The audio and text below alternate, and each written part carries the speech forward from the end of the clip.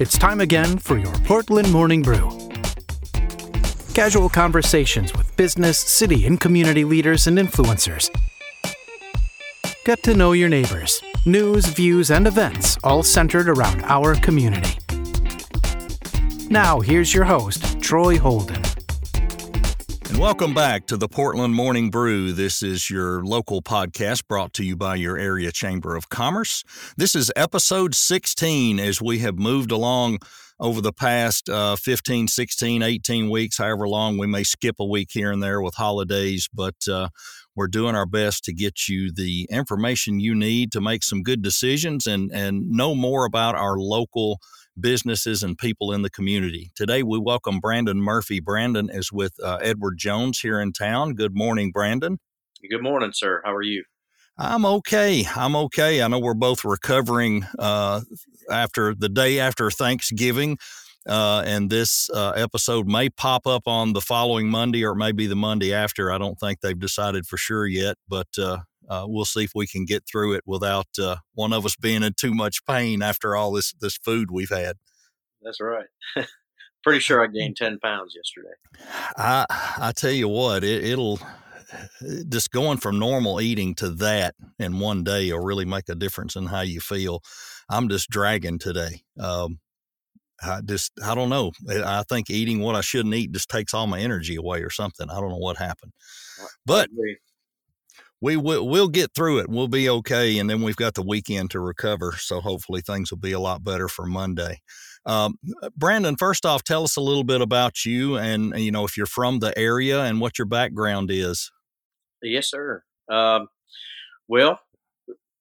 was born in Pennsylvania, so not originally from Portland. I left when I was 18. I joined the Marines, and I spent my first 8 years from the age of 18 and on in the Marine Corps. I did 6 combat deployments with the Marines, and then I got right smart, as we would call it here in Portland. One night, we were taking fire in Afghanistan. I had helicopter support from the Army.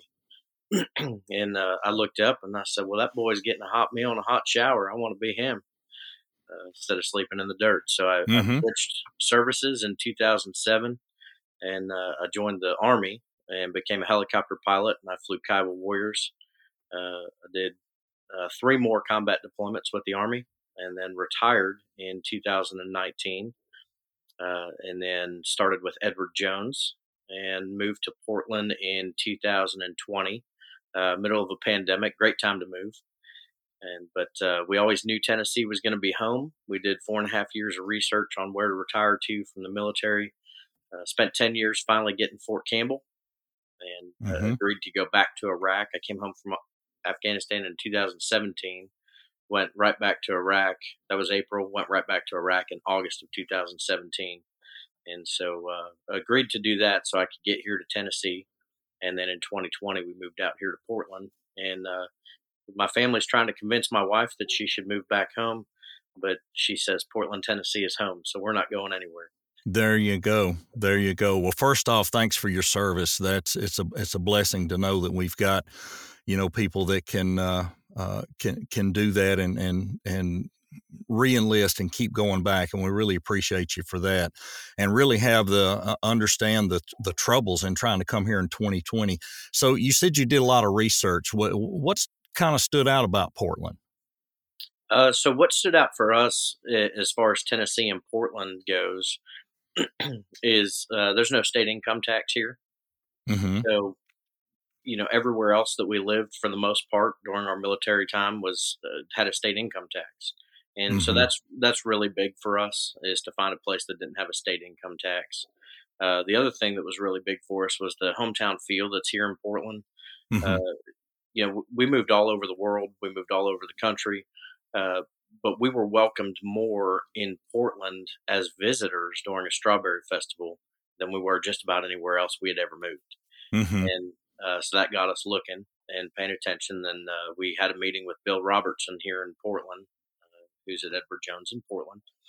And we sat down and we talked about it. And he said, yeah, absolutely. Come on out and move to Portland. And so we found that hometown feel. We started making friends right away. it didn't take any time at all. We were welcomed into the community. Um, Something that you don't get everywhere. Hmm. And so we started with that, and found that Portland really was the place we wanted to be. And so we went on the search to try to find a home here in Portland. Oh, okay. Well, great, great. You may be the first person that I have talked to on the podcast that didn't grow up here. And that is, and I'm not saying it's unusual to not to have grown up here, but it's amazing to me how many people that have grown up here and then stayed here and kept a business here or worked here. It's not that there's one way's right or wrong. I think it's fantastic to have a mix. Now, let's talk a little bit more about Edward Jones and how you got into that, because unless I don't see, you weren't a pencil pusher. You weren't sitting in the service doing accounting or pencil pushing or financial planning. So how did that come to be for you? Uh, you're absolutely correct. I was not a pencil pusher. So the way that it came to be was when I was 16 years old. My grandparents had a financial advisor, and you may remember, just prior to the Y2K bubble and how all those things started to happen in the early 2000s. Um, I wasn't 16 then. I was, a little older then, but I was paying attention from 16 on with their financial advisor. And when the Y2K bubble happened, he kept them in all aggressive investments, never had them make a change. Later on in life, they foreclosed on the family home. My grandparents had to move into a small, tiny ranch style apartment, um, which was not their ideal living in retirement. And I used to send a little bit of military paychecks home to help them make ends meet. And that really sparked my interest into the finance industry. Mm-hmm. And so I read just about every book that I could get my hands on, from a Barnes and Noble or Books a Million or an Amazon. Uh, really just trying to drill down and understand how he went wrong, or how they went wrong, and how that happened to them. Because, as you know, a significant event in your life will make you take steps to figure something out. Right. And so I started that process. My last 6 years of active duty, I was a Financial Peace University facilitator, the Dave Ramsey program, just helping soldiers understand uh, budgeting and moving forward, and really getting them in a place where financial readiness was mission readiness. If their families were taken care of back home, then we knew that they were going to be capable and ready on the battlefield. They weren't worried Mm-hmm. about if their family could eat or keep their lights on or keep the heat on in the winter. Right. And so my last 6 years of active duty, I focused on that. Helped 120 soldiers become debt free, everything except the mortgage on a home. And as I was retiring, I started looking at different processes and different places to be. Edward Jones was one of the financial firms that never told me I had to sell a specific product. I had to do something that was in the best interest of the firm. It's always in the best interest of the client. Mm-hmm. And they never forced me into that position. And so after about what seemed like 10 interviews, I finally was made an offer and moved to Edward Jones. Awesome. Awesome. Yeah, it is very important that something aligns with your values. It's hard to go out and do something that important to people's longevity, their money, their everything, and you not feel connected to it, and not feel dedicated to it. I have my father-in-law worked in the uh, in the we'll call it the life insurance and annuities business, but the firm that he worked for was very grounded for families. It was very and he started out with another firm several years ago, and it was not, and he left there and went to one that he felt more strongly about, and I won't mention names, but because he believed in it and knew it would treat people right and they were looking out for people's best interest, he really did well with that because he could proudly represent what he was doing. And I'm sure that's a big part of what you feel with Edward Jones. Absolutely. It sure is. So had this not been the thing that you got into, let's just crystal ball this for a second. What other interests would you have had, or what other things would you may have looked at doing? Well, outside of this industry, I had the most fun in my entire life flying helicopters. Mm-hmm. Um, so I was pursuing avenues to continue flying, maybe making the switch. There's a program that's a rotary wing to airline transition program that will take you from flying helicopters in the Army to flying 747s for companies. Mm-hmm. And so I did look into some of that to see if that was a step that I would take. I would say that aviation would be the number one thing Mm-hmm. outside of this that I would go do. Okay. Okay. Now, do you still do any flying as a hobby or anything? So I'm actually getting back up flying right now. Mm-hmm. My flight physical, I let it lapse, Uh, which we're not supposed to do, admittedly, but I let it go ahead and lapse. And so I'm updating my flight physical as we speak. Actually, we just sent off the paperwork mm-hmm. for that. And so once my flight physical comes back approved, then I'll finish the what's called a fixed wing add on and be back up flying airplanes. Oh, okay. Very nice. Very nice. So let's talk a little about family. You mentioned coming here with your wife. I'm sure there's children, and what sort of things do you guys like to do in the area? Great question. Um, so my family, my wife Amanda and we've been married. December 29th of this year will be 21 years of marriage. Mm-hmm. She spent the majority of my military career with me, so God bless her for that, being my rock and support through all of Mm-hmm. that. My We have a 10-year-old son, Tristan, and a 2-year-old son, Rowan. And Tristan enjoys going to Cloud Riggs Elementary School, and he loves going to the library here in Portland. That's one of our staples, something that we do at least once a month. Mm-hmm. Is we head over to the library here. During the summer months, my wife takes him to all the kids events. I think it's on a Wednesday, but you I'd probably be wrong on which day of the week it is. But she Mm-hmm. takes him over to the library, and they enjoy spending a lot of time there. He learns from those programs. Really enjoys going over there and doing that summer program that they have, and he reads all summer long because of that. We Good. love going Good. to Richland Park. We love learning the history of Portland. That was really big for us when we moved to Portland, was to understand the history, and so we try to get out and see the different things in Portland. When the museum was still here in Portland, that was open, we went through there a few different times, Mm-hmm. and my son just likes looking at the old trucks and the old vehicles, but really to learn and understand Portland and how Portland it came to be is a big thing for us as a family. Right, right. So let's talk a little bit more about Edward Jones and on a couple of different levels. First, as to financial planning and et cetera. And then maybe let's talk a little bit about reaching out to young people and trying to get them to start early. But let's talk about the typical clients that you probably see, which Portland is a very there's a lot of industry here in Portland. There's a lot of opportunity, I'm sure, with those folks who are making a pretty decent wage, but maybe they're just not investing yet, or they're not thinking about their future. And then, of course, there are the younger folks who are coming out of high school, going to college. And of course, you'd love to see them start early, even if it's a small amount, just something to start putting something away or investing in something.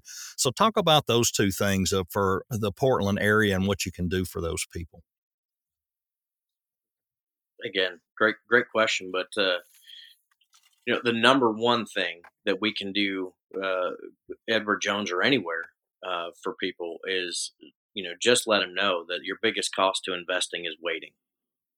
You need to be investing, and all of us are guilty of it when we're younger. Oh well, I don't have $50 to put into an account, or I don't have $100 to put into an account every month. We talk ourselves into spending it somewhere else. And the biggest cost of that again is waiting. So if we're spending it somewhere else, then we may not have it for later.